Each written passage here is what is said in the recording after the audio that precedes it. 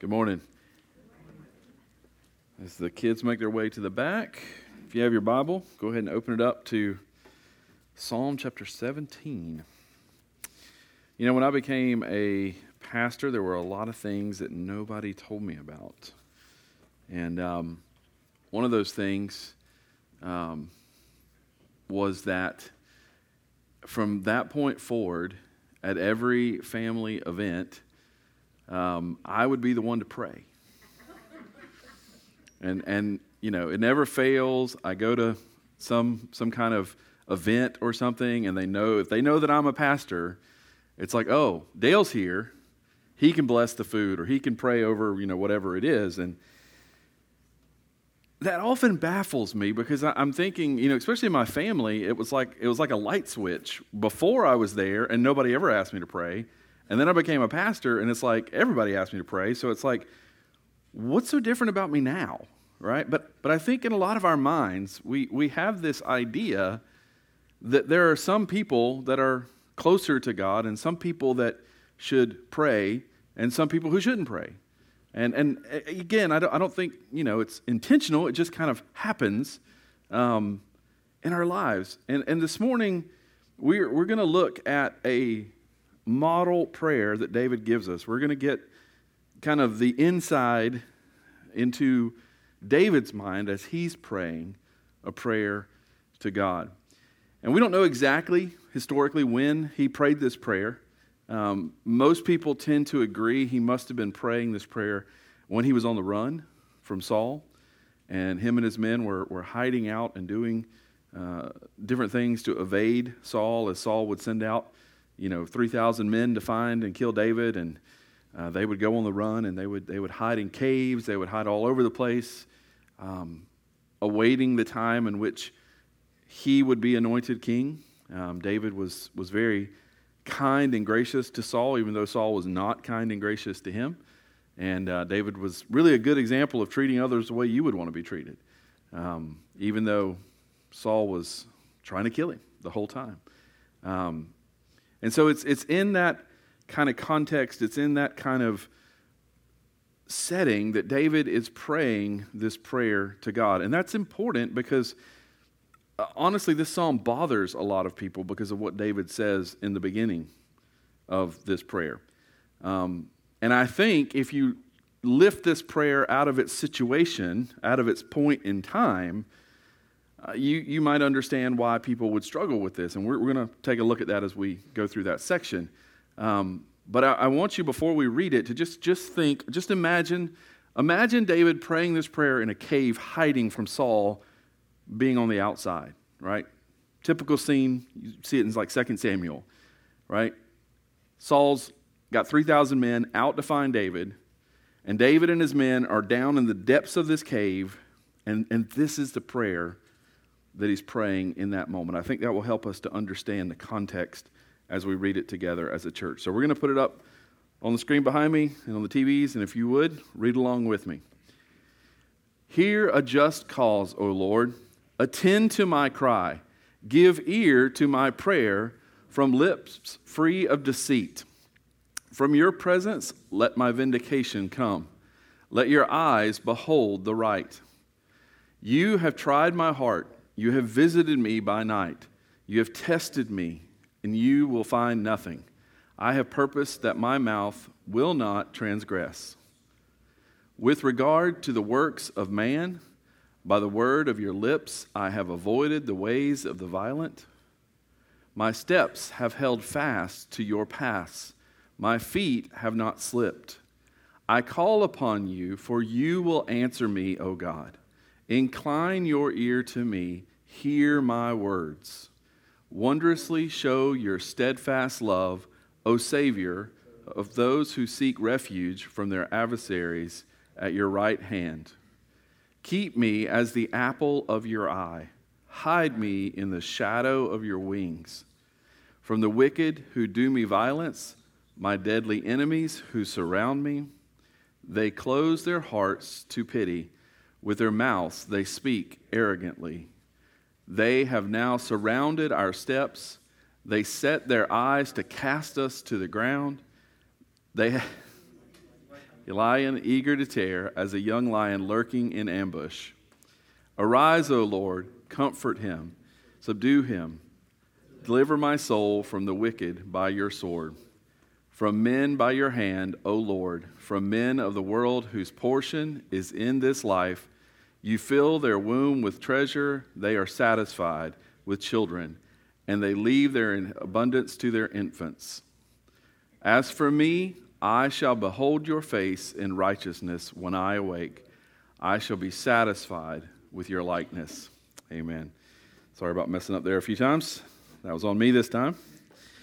So again, the context of this, David's on the run at some point in his life before becoming king, being tracked down by Saul. And David prays this prayer. And again, in verses, the first couple of verses there, that first section, David is helping us to kind of understand what a prayer should look like. And I'm going to break this up into three sections in this passage and asking three questions about prayer. One, is my request a just request? It's one of the first things that we have to think about when we pray. Is what I'm praying a just request? And then in verses 6 through 12, we're going to see this question: does God love his people? Does God love his people? And then finally, in the last section, in verses 13 through 15, the question shifts to, do you love God? So I want you to think about those as we go through this, that whenever we pray, we should be thinking about our prayers and the things that we're asking of the Lord. One, are they just? Two, does God love his people? Do I believe that? And three, do I love God? I think we're going to see each one of these in this psalm this morning. David is coming to God with a just cause. One of the reasons why so many people think this is set in the time in which he is waiting to become king is that it would have been just for David to ask God to deliver him so that he could become the king that God had anointed him to be. David wasn't trying to be king on his own. David didn't, put out a bunch of, pamphlets and was like, hey, we're gonna do an overthrow the government kind of thing, and I want to be the guy in charge. No, God chose David. God anointed David. Saul is still the king, right, in this time frame. So his cause would have been a just cause. What he's asking for, deliver me so that I can do what it is that you've called me to do. But David does something even more bold than what he says there in verse 1 of hear a just cause. In verses 2, he says, from your presence, let my vindication come. Let your eyes behold the right. You have tried my heart. You have visited me by night. You have tested me and will find nothing. I have purposed that my mouth will not transgress.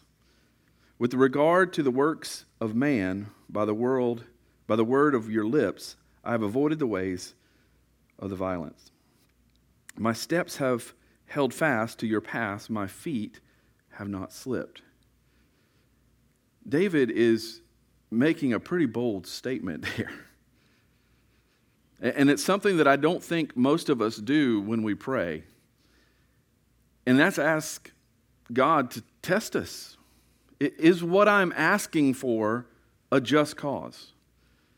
I'm not just going to assume it's a just cause, but I'm asking you to test me. I'm asking you to try me. I'm asking you to search my heart and find out if what I'm asking is really a just cause. That's bold of David, right?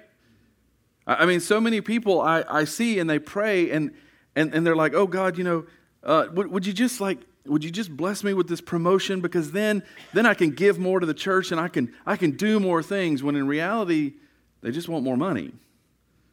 If God were to search their heart, it wasn't, they really didn't want the promotion to benefit God. They just wanted it to benefit themselves. Maybe they like power or influence, whatever. That's really what's in their heart. And David is saying, God, search me. See, that's not a part of what I'm asking for here. And so I think a part of asking that first question, is my request a just request? It goes beyond just what I'm asking for, right? It starts with that because you have to ask, God, in you giving me this, is it going to do injustice to others? Is it going to hurt others for you to give me what I am asking for? But not only that, you got to go a little deeper and go, what's my motivation for asking for this? Is it something that is just? Is it something that will glorify God? Or is it just me wanting something for me? Again, I said a lot of scholars have a problem with this passage because David is making himself out to be this completely innocent person, right? But Scripture tells us otherwise, right? We have the whole life of David recorded. We know David wasn't perfect. Again, I think that's why it's so important for you to understand this prayer is being lifted out of a certain situation. And in that certain situation, David could rightly say, I am innocent here. I am totally in the right for asking for this. I think about the time in Samuel where Saul gets 3,000 men to go kill David again. Somebody gets him riled up and he's like, I got to go kill David. And David is hiding in a cave with all of his mighty men, and Saul has to go to the bathroom, right? So he's like, okay, well, there's a cave. I'll slip over there in the cave. Nobody can see me, and I can relieve myself, right? And I can take care of business. And so he goes and he does that. And David's men are like, David, God is literally handing him to you. He's got his pants down. You can take him, right? He served him up on a platter. And David said, I can't harm God's anointed king. Even though he knew he was the next anointed king, he still treated Saul the way he would have wanted to be treated. So he slips up behind Saul and he cuts off the corner of his robe. And whenever Saul is going out of the cave, David follows him and says, Saul, and he bows down to him. Saul, your servant David does not seek to do you harm. I don't know what these people are whispering in your ear. I don't know what kind of mistruths they're filling your head with, but I'm not here to harm you. Because look, if I wanted to kill you, I could have done it. And he lifts up that corner of the robe to prove to him just how close he was with his sword that he could have run him through. And nobody would have known. But David had integrity. Again, I think in light of the context of where this was placed in David's life, he could say these things. Because he never killed Saul. The Philistines ended up killing Saul. He had chances to kill Saul, but he didn't take them. And so I think in the context of what David is saying, look at my heart. I have done everything you have wanted me to do. We see other commands or other verses like this, like Psalm 139, 23 and 24, where it says, search me, O God, and know my heart. Try me and know my thoughts. And see if there's any grievous way in me, and lead me in the way everlasting. So is my request just? A, is what I'm asking for a just cause? And B, is my heart just in asking for it? Those are two things we need to weigh out when we go to God and we pray and ask Him to do something for us. In the second section, in verses 6 through 12, the question there that David poses is does God love His people? Right? He's appealing to God on the basis of God's love for His people. Starting in verse 6, I call upon you, for you will answer me, O God. Let me ask you a question. How many of you include that in your prayers? What do you think would be different about your prayer life if you included that one verse in the prayers that you pray? Verse 6, I call upon you, for you will answer me. How many of you pray with that kind of confidence? Oh, God, if you don't mind, like if it'd be really cool if you did this, and right? But we don't have that boldness. We don't have that confidence that we see David having here. I call upon you, for you will answer me. Just imagine what adding that line to our prayers, that confidence we were showing. But see, most of us don't do it because we're ruled by our feelings rather than the truth. We're ruled by our faith. I don't feel like God's going to answer me. I don't even know if he's going to hear me. I don't feel. We're ruled by our feelings rather than being ruled by the truth. David is ruled by the truth. Even in this time, I'm sure he wasn't feeling it. But he knew the truth about God and his covenant love for his people. And that when his people cried out, he answered. And so he says, I call upon you, for you will answer me, O God. Incline your ear to me, hear my words. Wondrously show your steadfast love, O Savior of those who seek refuge from their adversaries at your right hand. And then this verse is just one of the most beautiful verses for us to remember about God's love for his people. Keep me as the apple of your eye. Hide me in the shadow of your wings from the wicked who do me violence, my deadly enemies who surround me. Now, David is hearkening back to some language from Moses. When he talks about the right hand, it's a reference back to Exodus 15:6, where it says, your right hand, O Lord, glorious in power, your right hand, O Lord, shatters the enemies.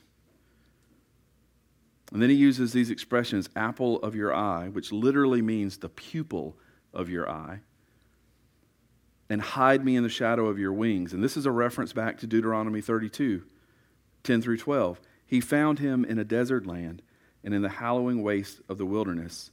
He encircled him, he cared for him, he kept him as the apple of his eye, like an eagle that stirs up its nest, that flutters over its young, spreading out its wings, catching them, bearing them on its pinions.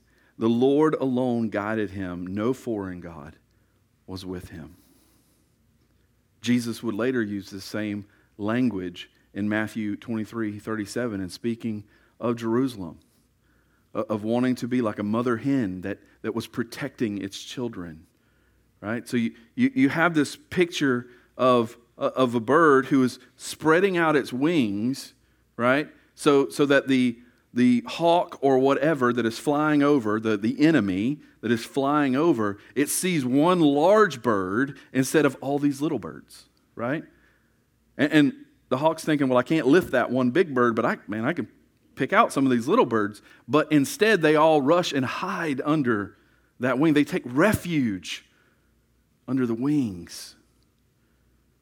Of course, this would have been a visual picture as well.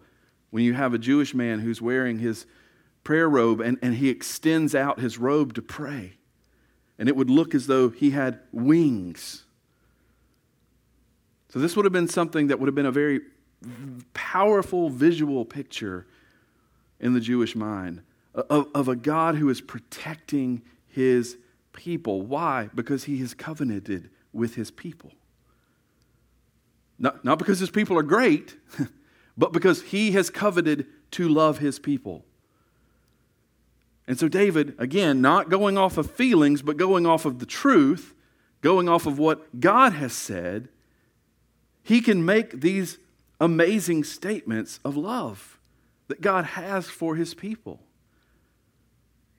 The next time you're struggling and you're feeling worthless, Christian, remember, you are like the apple of his eye.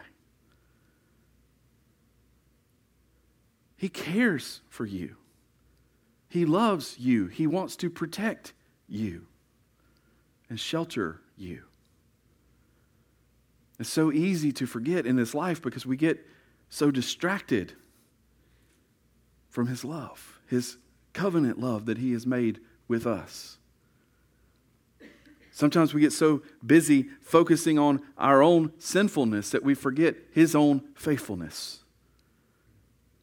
And that as we confess and repent and turn back to Him, He is faithful. He is like the prodigal father, looking, waiting, longing to welcome us back. And instead, we just continue to wallow around in the mud thinking, he could never love me. I'm horrible. No, Christian, He looks at you like the apple of His eye. He wants to hide you under His wings and be a refuge for you. David is using Moses' words to appeal to God's enduring love for His people. And David thought if he kept those promises, surely He would answer my prayer. And this is important for us because, again, I'm going to tell you, you are not always going to feel it when you pray. But do like David, quote God's word back to Him. Ask Him to keep His word. He's faithful. He is faithful at keeping His word. Learn from David and the way David is praying Moses' words in this prayer.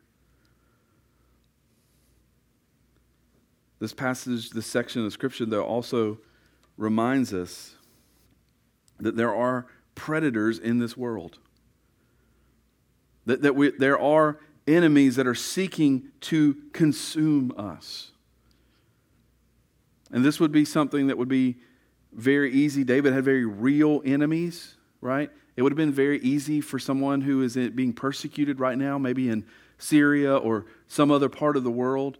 They have real enemies. They're sitting huddled together this morning waiting for somebody to bust through the doors because they have real enemies that want to take them outside, kill them, and throw them in a hole.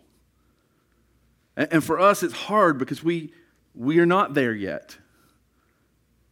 And so we don't fully comprehend this idea of these enemies that David is talking about here. But we should be reminded, church, that we do have enemies.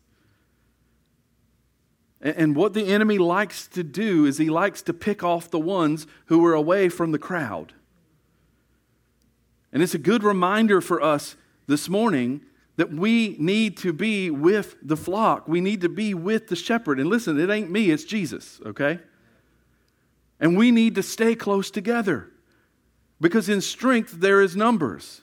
How many times have you had a friend who just wandered off from God? They just stopped going to church. They just stopped. It wasn't necessarily that they were mad. They just kind of fell out of the routine. They fell out of the habit. And the next thing you know, they're ravished by the enemy. Why? Because it's a lot easier to pick off the one that's out here, away from the larger group. Again, like the illustration of the bird covering over his wing. The little ones. We need to remember the importance of gathering together and worshiping together, lest we fall prey to those same predators that David is talking about, and they consume us. David trusted God when everything was falling apart. It's one thing for us to trust God when everything is good. That's easy. But David trusted God even when things were bad. Again, there were multiple times that Saul would send out 3,000 people to kill one man. David knew what it was like to have enemies. David knew God had anointed him. But man, this isn't turning out the way I thought it was going to turn out. I thought I was going to a palace. I thought I was going to become a king. And I'm on the run, hiding in caves, watching people go to the bathroom. What in the world is going on? But he trusted God even in those times. Even in those moments, he trusted God. And we likewise need to learn from David and trust Him as we are praying, even when it looks like everything is falling apart in our world. The third section, the third question that we see from David's prayer here is, do you love God? In this section, David appeals to God based on his love for God. So the question is, when you're praying, do you love God? Is that something that would be evident to God in the way in which you live your life and the way you act? He does this by contrasting himself against his enemies. Specifically that his enemies love the world, but David loves the Lord. Verses 13 through 14 shows how his enemies are worldly. And I will tell you, for those who like to study and you like to really, work at very hard things, verses 13 and 14 are very hard things. The best I can tell you is this was some kind of Hebrew expression that does not translate very well into English.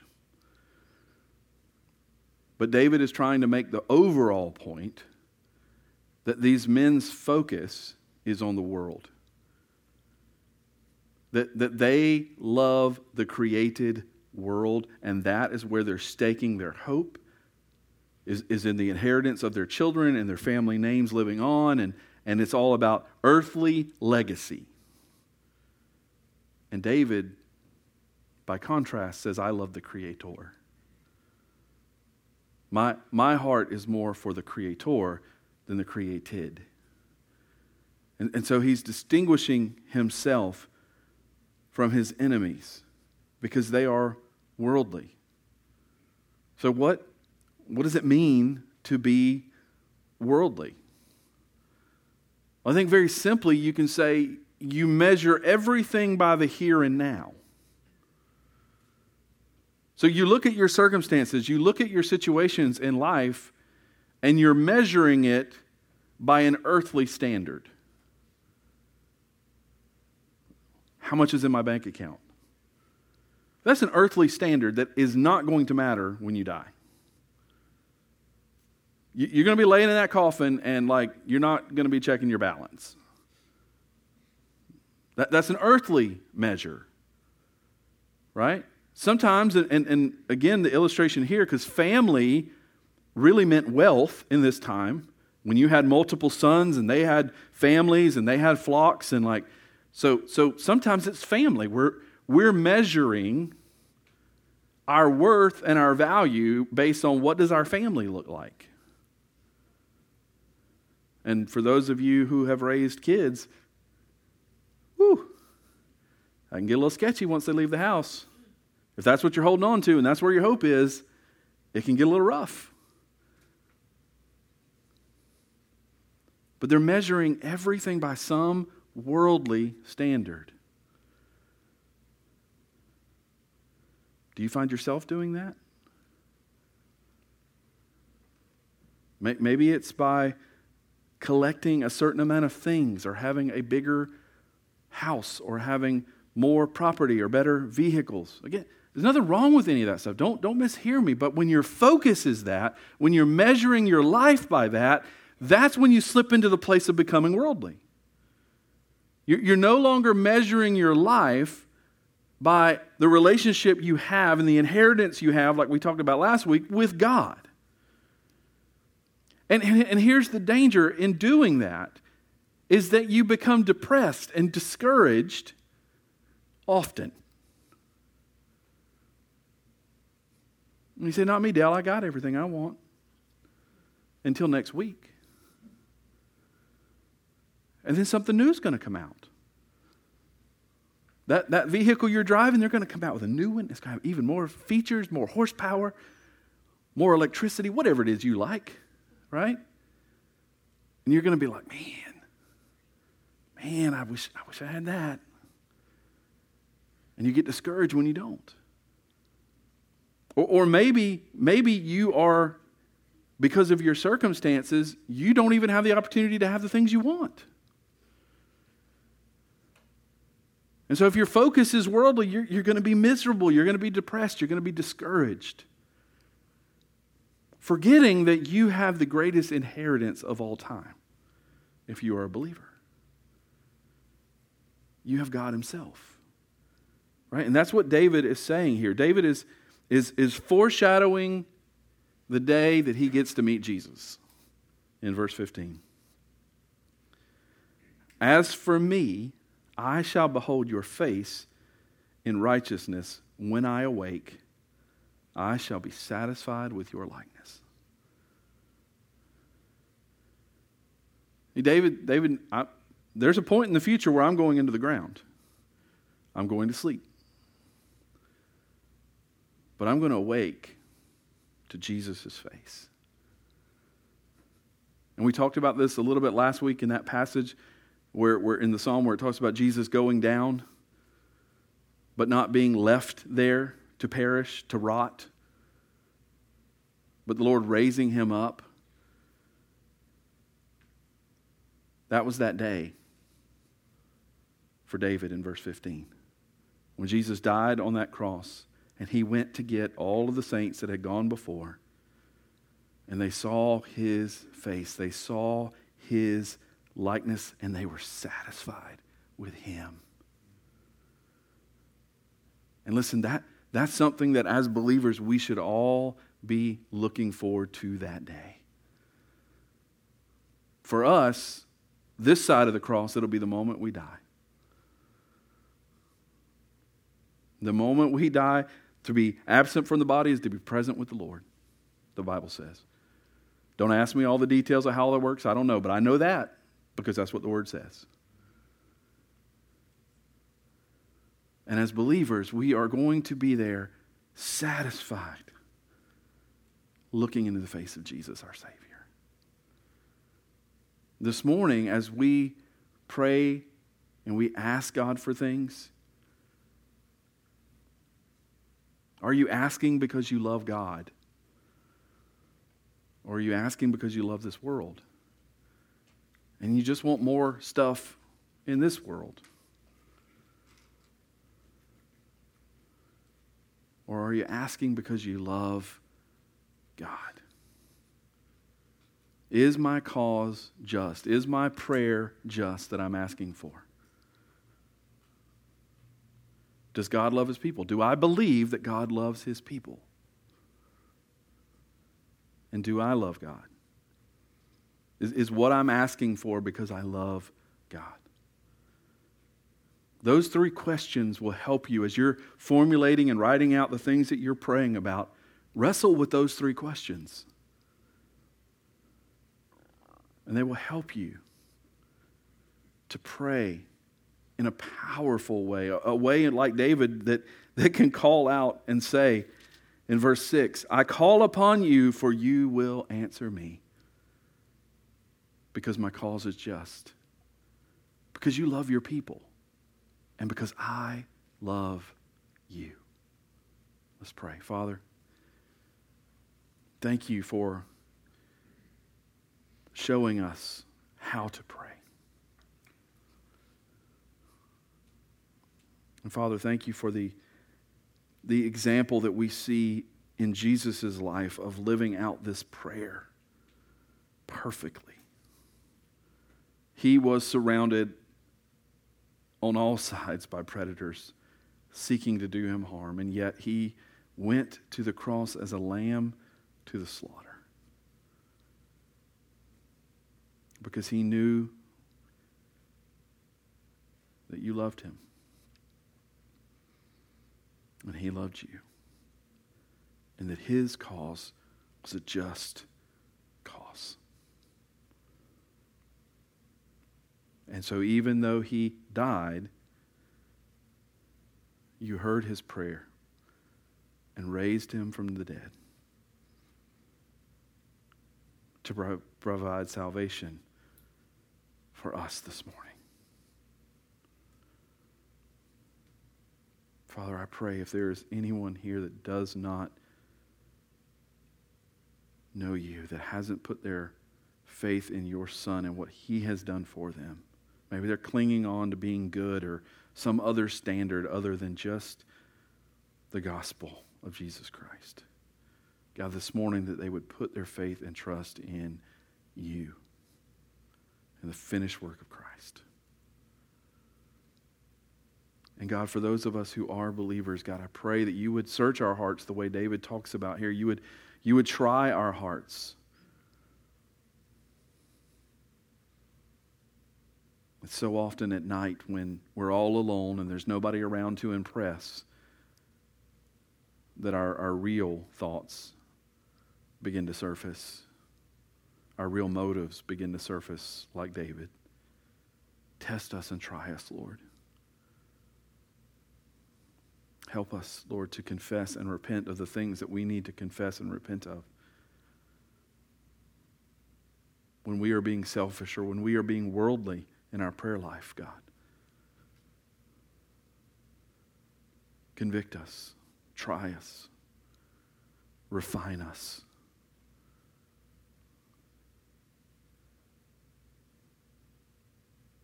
So that our prayers will be heard and answered. Father, we ask all these things in Jesus' name. Amen.